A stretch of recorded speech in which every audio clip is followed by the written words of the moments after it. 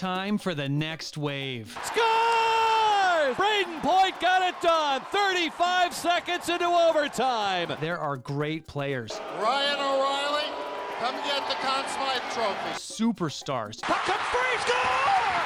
From Trent Bergeron, who tied the game and won it in overtime. Even Hall of Famers after the first round. Recchi scores!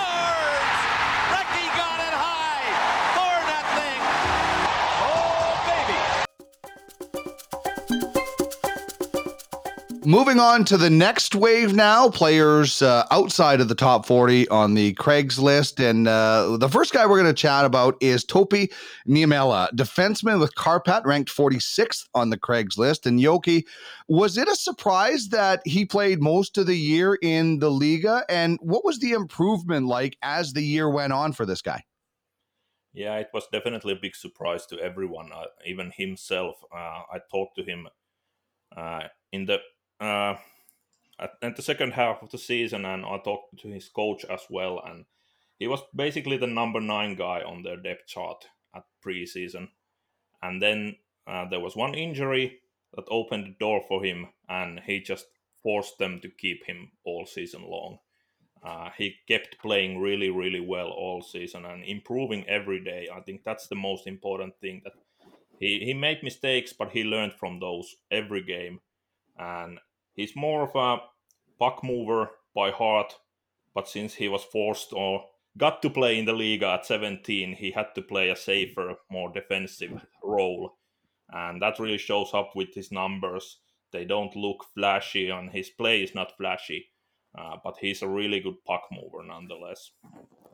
Yeah, Craig, from the small sample size that I watched online, it seems that he loves to move the puck, either passing it or especially jumping into the play, moving the puck up ice or pinching down low. Is skating one of his biggest strengths in your mind? Well, his skating is good, but he's also really confident and really smart. And you hear Yoki talk about how when you're playing in the SM Liga and you're asked as a 17-year-old, you can't do the same things against the older players that you might be able to do against your age group. And one of the things that really impressed me about Topi is that, you know, when he's in his age group, I mean, he runs things as a defenseman.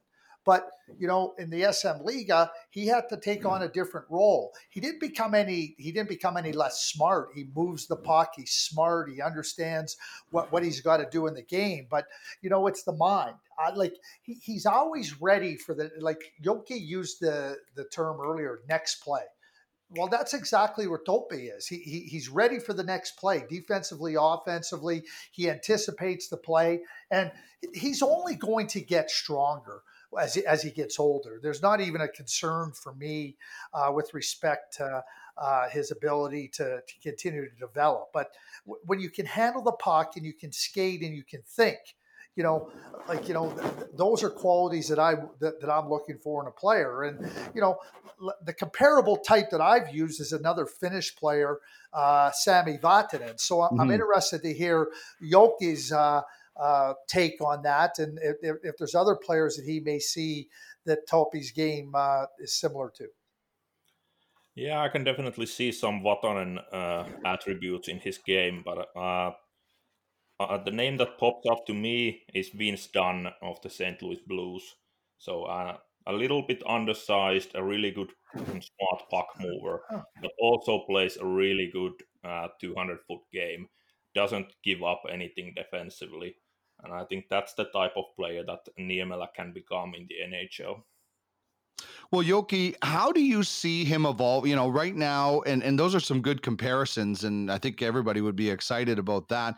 But when you talk about him, you know, playing a different role with the men, as he gets older, as he evolves, as he becomes more part of the team, how do you see him evolving as an offensive defenseman? What are the things that you see him, you know, and hopefully in a few years doing really well at the NHL level?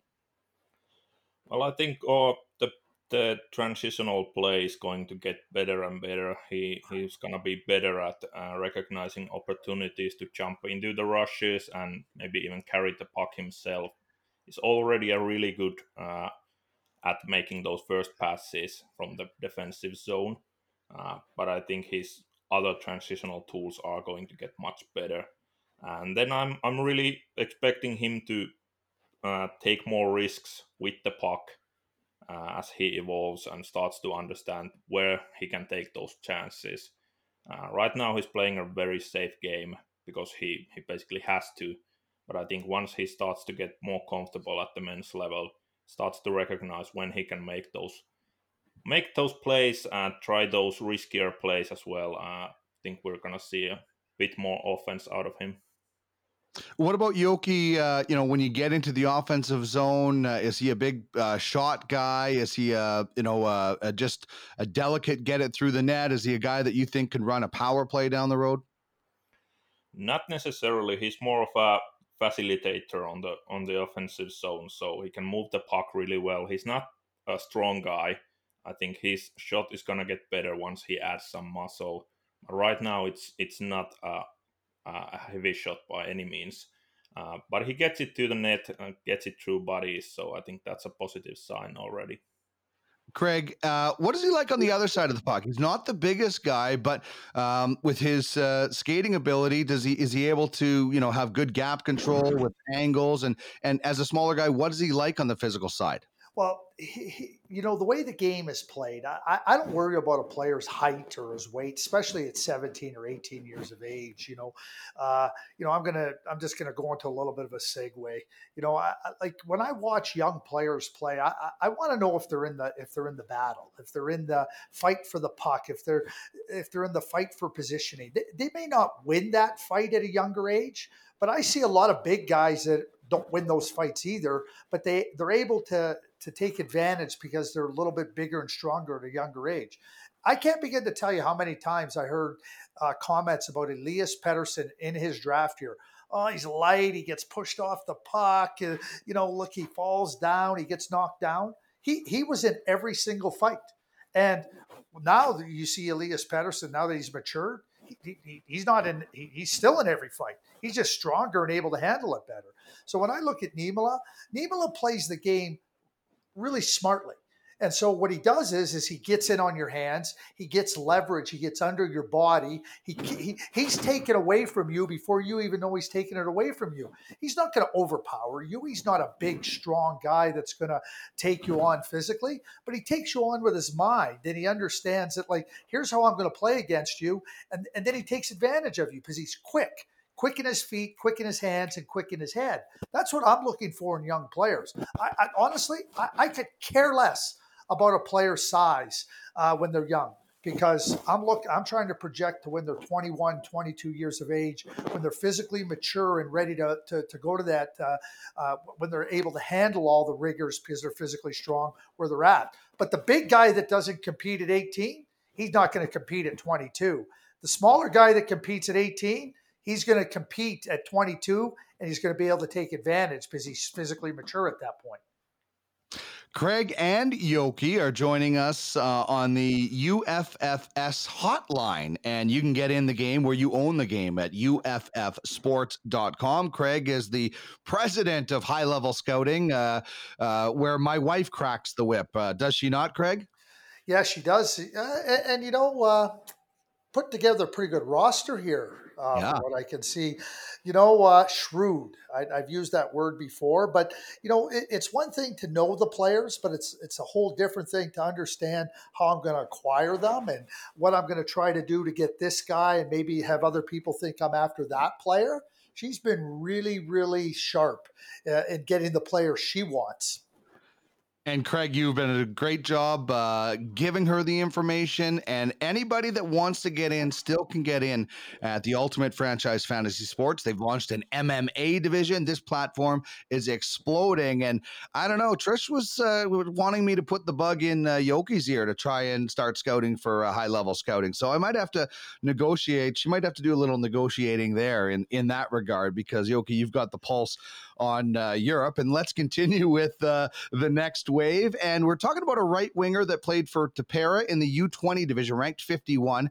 I'm gonna give a run at the name, and hopefully I don't butcher it. But Castor Simontoval, is that anywhere close? Well, Kasper Simontaival would be how we say it in All Finnish. right. Kasper Simontaival. Was it a surprise, Yoki, that he didn't spend more time in the Liga this year? Not really. If you know the situation, so the Tappara's men's team had a coach who just doesn't want to use any young players. I don't think they had anyone under 25 as a regular on the team. He just didn't want to have any youngsters there. So that was the situation he was forced to be in. And now they luckily have a new head coach, and I think things will change. Craig, everything I've read starts with his dynamic offensive skills. I wasn't able to see a ton of video, but what gets you excited about him when he gets the puck and starts weaving up the ice? Well, he's a scorer, and I think that when you watch him play, he's got the instincts of a scorer. He gets around the net. He's looking for those open areas. But he wants to take the puck to the net, and he wants to be a player that it scores. I mean, so you put him, like, he's comfortable with the puck on his stick, but he's also really comfortable, making sure that, okay, I need to get open right now. And then he can. And another player that, has that hunger to score, that has good hands in and around the net. And then when you consider, again, I'm going to go back to the size. Like, there's a lot of players that don't have his ability, whether it be thinking offensively, whether it be his hands, whether it be his determination, that, once he gets to that point of physical maturity, he's going to be that much better. So, I'm not going to say he's Brendan Gallagher, but when you watch Brendan Gallagher, who is a later round draft pick, and you watch how Brendan gets in and around the net and how he plays the game, Kasper, has some similarities in that hunger that I'm going to get there, and I want to get there. And you're not going to stop me from getting there. I might get knocked down, but I'm still going there.